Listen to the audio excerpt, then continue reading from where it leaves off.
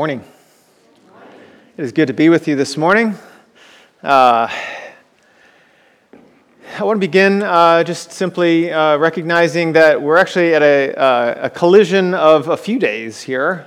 Today is on the church calendar, Pentecost, on the national calendar, Memorial Day, and on the South Run Baptist Church calendar, it's our Senior Sunday. And so there are a lot of important things happening. To start with, though, I actually do want to honor those who have fallen, our soldiers who have given their life for our country. I think as Christians, we of all people understand that the honor and the sacrifice of those who have fallen means everything to our freedom. We as Christians have a Christian freedom that we are offered to us that was not free, right? This was something that was earned by Christ's death on the cross. We as a nation, we also have freedoms that were not free as well. So as we begin here, I just want to begin with a moment of silence, and then I'll pray, and we'll begin the service together. Let's start there.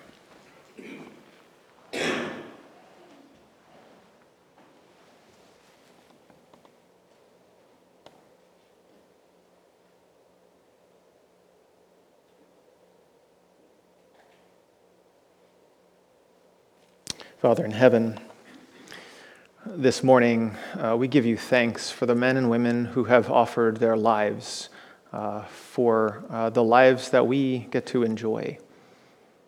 First and foremost, we think of Christ himself. Christ, you offered yourself up for us, that we might have life and have it to the full. And we can never say thank you enough for that. But we know that many others have died as well for our lives to be made fuller. I pray this morning, Lord, on this Pentecost day where you have poured out your Holy Spirit, that you pour out your Spirit once again. We pray for the seniors this morning as well, that they might be filled with hope and possibility and a future, Lord, as they turn that chapter in their the lives of the book of their lives, and we look forward to the next chapters that are unveiled.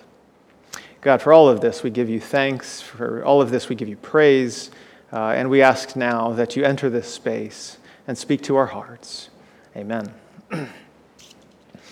All right, I want to begin with Pentecost Sunday, which is a day on which in Acts chapter 2, what happens? Well, after 50 days of waiting, the Holy Spirit comes out and it gets poured down on the apostles or the disciples in the upper room, right? And the flaming tongues are on the head, and they start speaking in tongues, and that's what today is all about.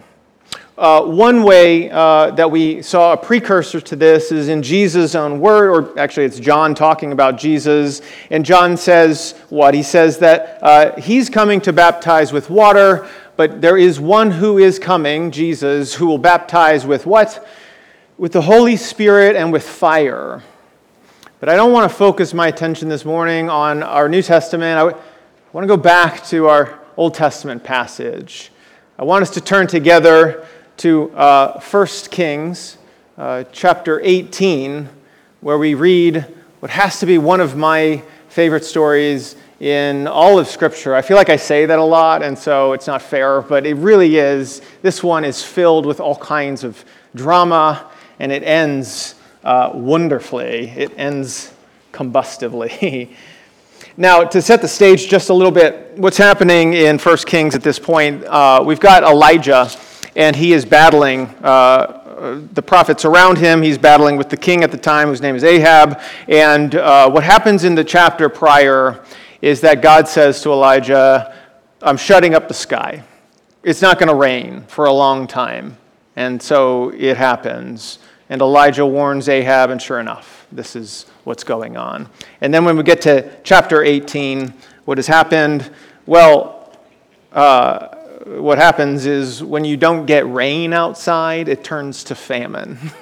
And that's what we have at the beginning of chapter 18. Now, I don't know about you, but there's a lot of talk in the news about the debt ceiling and the fright that we're all experiencing. Will the markets crash, right? I assure you that fear compares in no way to the fear of true famine, where quite literally they don't have crops to feed them, right? And they're running out of food. And they're crying out to God, let something happen. Let it rain, right? And so in chapter 18, what happens is Elijah calls together Ahab. He calls together all the people of Israel, and they have this huge confrontation. And it's a wonderful confrontation. And there's three parts to it in my mind, and the first and the third are very quick. They're just, one verse each, basically, and the first is in verse 20, and the last is in verse 39. And then there's the center part. The first part is the question that I think we should be asking and answering today as well. There's the confrontation where Elijah is kind of one-on-one, actually it's one on 450, because there are 450 prophets of Baal who have gathered together.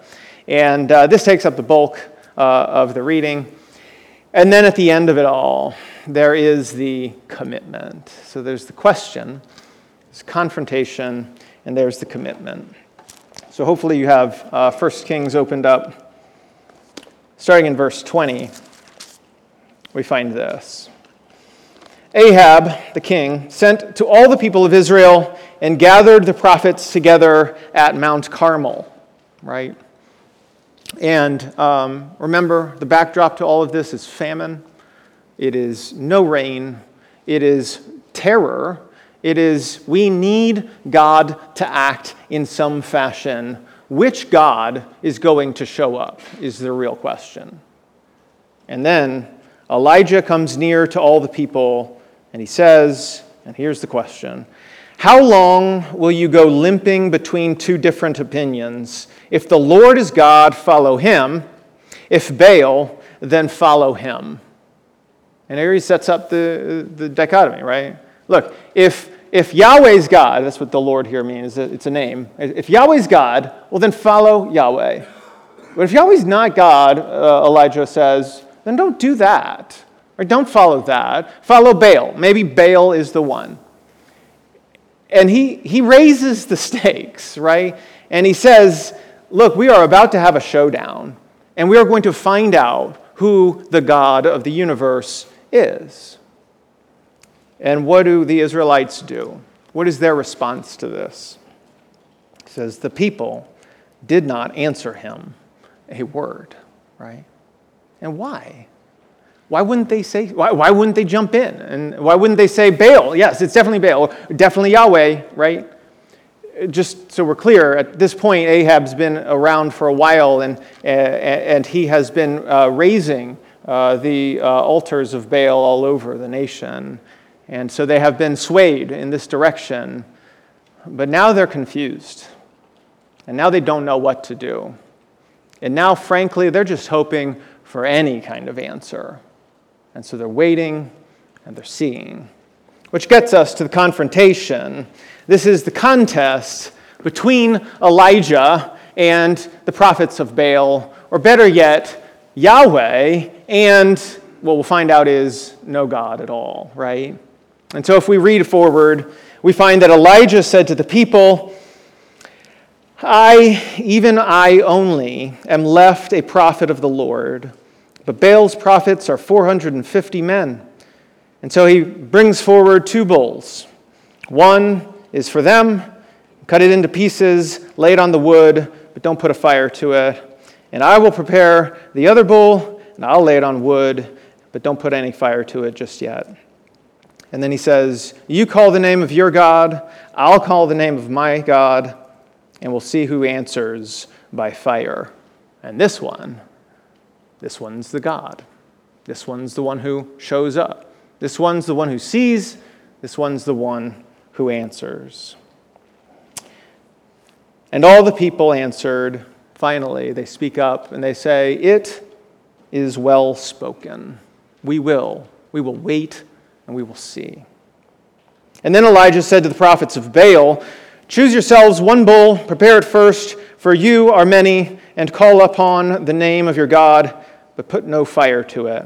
And they took the bull that was given them, they prepared it, called upon the name of Baal. From morning until noon, "O Baal, answer us." But there was no voice. No one answered. And again, they limped around the altar that they had made. And there they are, standing before this altar, waiting on fire from heaven, waiting on their God to show up, and it's crickets, right? Nothing happens. This next part's the funny part. There's even a little bathroom humor in it for the kids out there, or the kids at heart. At noon, Elijah mocked them. He mocked them. There's no two ways about this. This is mocking. And he said, "Cry aloud, for he is a God. Either he is musing, or he is relieving himself, or he is on a journey, or perhaps he is asleep, and he just needs to be wakened," right? I love it. The mocking. Elijah has quite a lot of gumption here because his turn's coming up. Like he knows they could say the same thing about him, right? If let's say the shoe's on the other foot and the fire doesn't come down. Nevertheless, they cry aloud. They even cut themselves after their custom with swords and lances until the blood gushed out upon them. And as midday passed, they raved on until the time of the offering of the oblation, but there was no voice. No one answered. No one paid attention. The gods of the world are often like this, and they're manifold, just so we're clear. They are no gods, also to be clear. But they seem to be, or we set them up as such. And we'll talk later about other ways in which we set things up as gods. But here it reminds us that there is no voice, that they don't answer, and they're not even paying attention. So what happens next? The story gets good.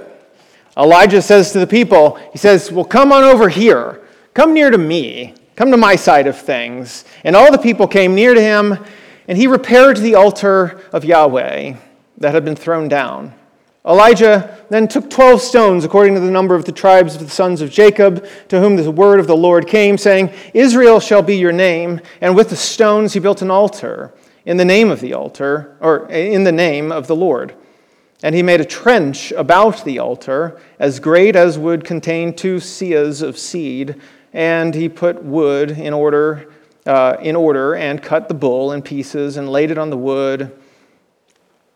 And then he said, as if that wasn't enough, "Fill 4 jars with water and pour it all over the burnt offering and on the wood." And he said, "Now do it again, a second time." And they did it a second time. And he said, "Do it a third time." And they did it a third time. And the water ran around the altar and filled the trench also with water. So what's he doing? Like, as if the stakes weren't high enough, right? He's already waiting on a fire to come from heaven to burn up this sacrifice. Well, now he's just kind of, again, upped the ante. And he's made it all the more difficult for it to get burned up by doing what? By drenching it with water, not once, not twice, but 3 times. He comes back again and again.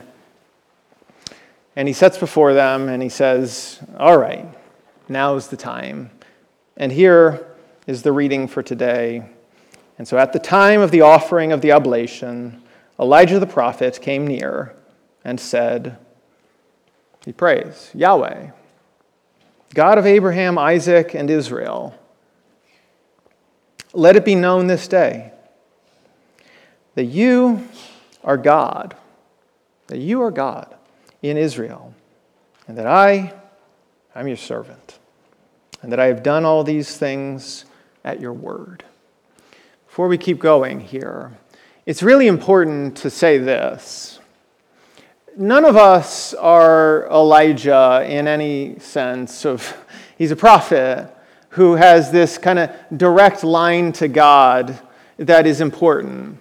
But it's not Elijah who's doing the work here. This is the really important part. It's not like you and I can somehow manipulate God into doing something.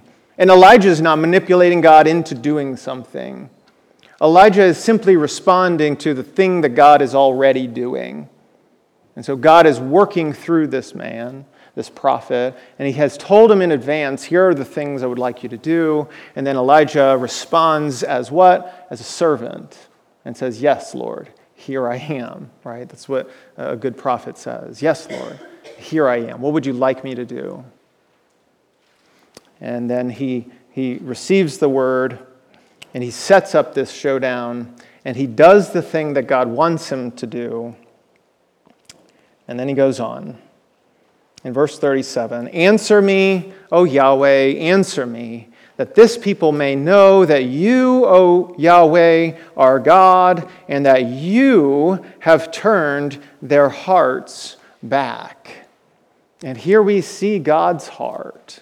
His desire is not to burn up Israel, it's to simply turn their hearts back.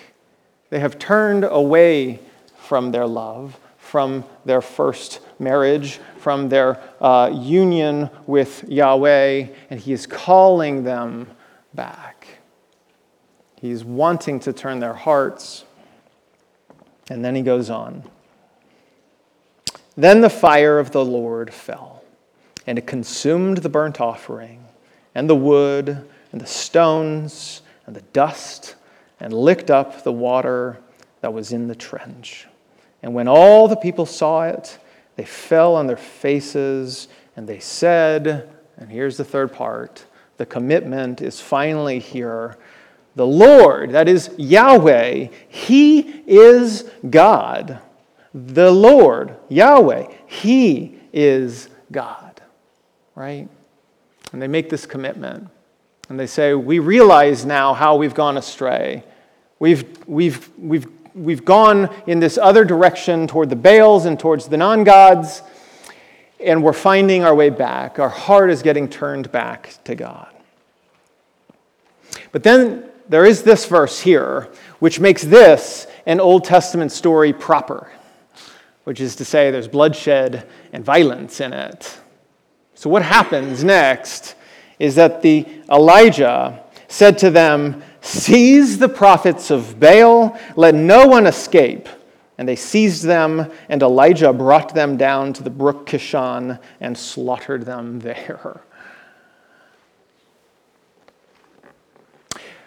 I'm not going to suggest we go out and slaughter prophets of Baal, but I am going to suggest this, that in your life, as you think about those things, maybe even those people who have pulled you away from that first love and brought you down a path that you should not have gone down, that it's time to cut ties.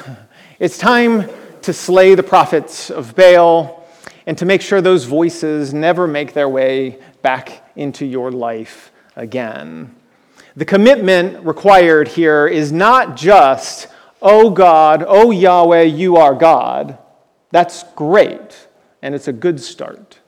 But it's also, and all of these other things that I had been following, they must go away. Now we started with context, which is there is famine in the land.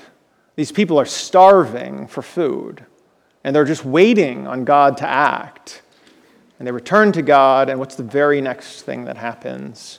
We won't read the passage, but verses 41 to the end of the chapter give us the Lord sending rain. And this is no small detail in all of it, right? God shows up, yes, in this awesome way where fire comes out of the skies and burns up an offering.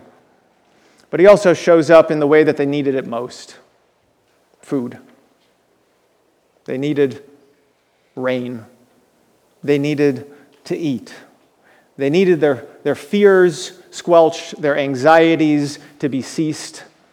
And this is what happens when God shows up.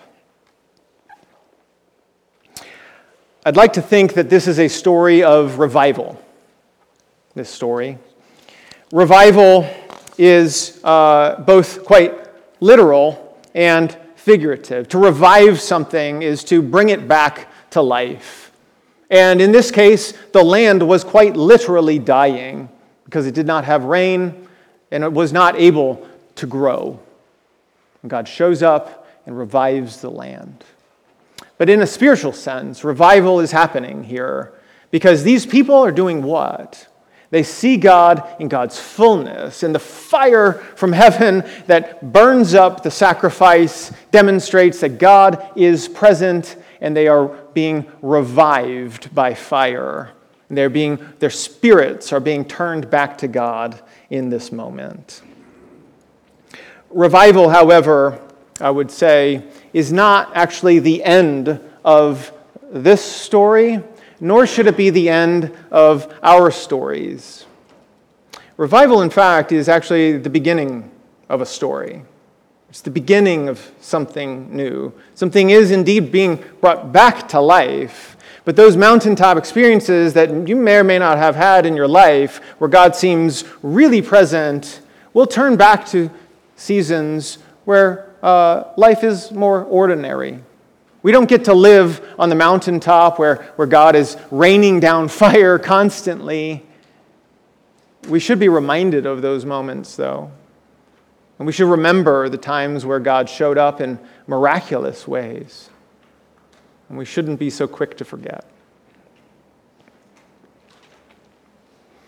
We need to move, however, from a fire that burns up a sacrifice in some sort of sense out there, a fire that burns up the altar for Elijah, to a fire that burns somewhere in here.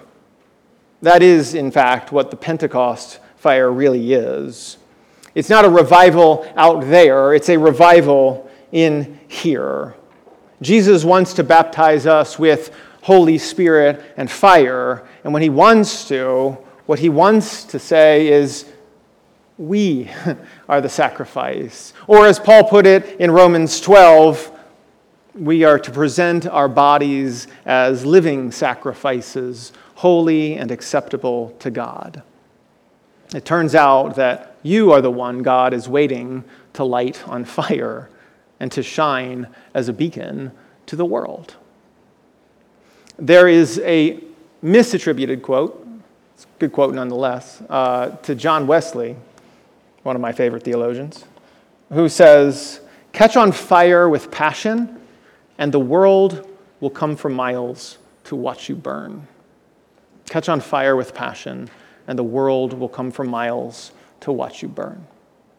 I think it's what we see in the story with Elijah, and I know that it is what God is calling each and every one of us to. However, there is always a warning that comes with fire, isn't there? Because fire is not safe to play with, is it? It can hurt. It should hurt. But like C.S. Lewis says of Aslan in the Chronicles of Narnia, Aslan isn't safe, but he is good. And the fiery Holy Spirit of your life is not safe, but it is very good.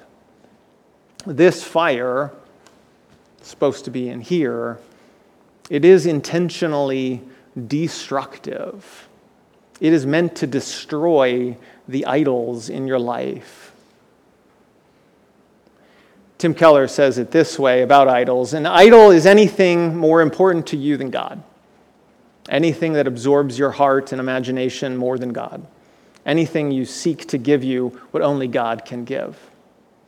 I mean, he could be talking about Baals, right? Like, this is literally a definition of what is happening in that Old Testament passage in 1 Kings, where the Baals are anything more important than Yahweh, anything that absorbs the heart and imagination more than Yahweh, anything you seek to give you what only Yahweh can give you.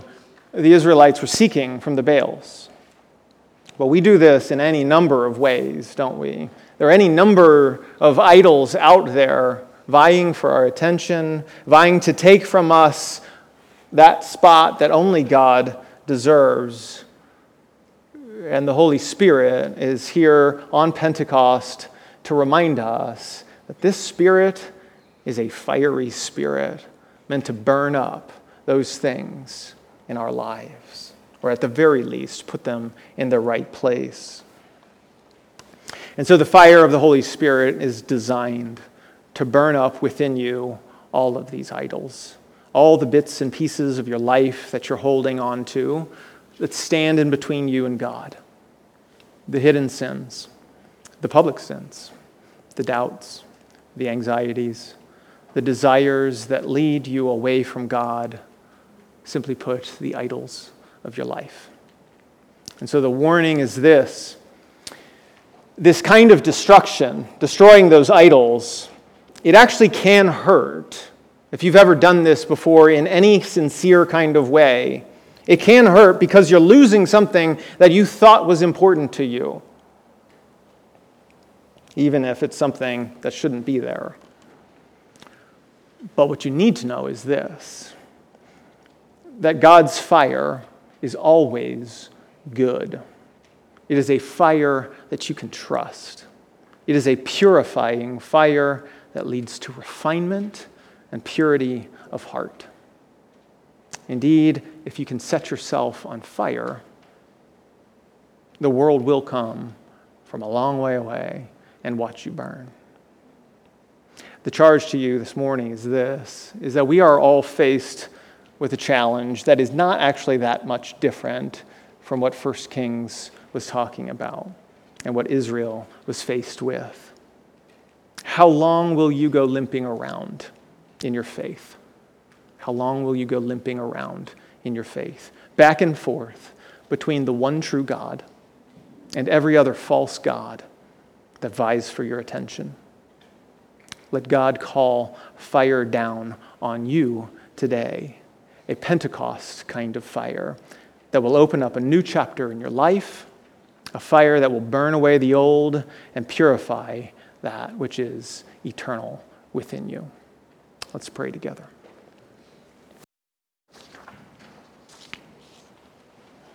God, this morning we ask for new chapters in the lives of our graduates, but in the lives of everybody in this room. Today is an opportunity. Today is a day where we can stand here and we can say, like Joshua thousands of years ago, choose this day whom you will serve. Elijah chose to serve you boldly.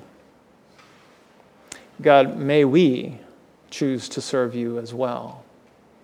May we start a new chapter that begins right now, where we choose to serve you in ways that we've held back before.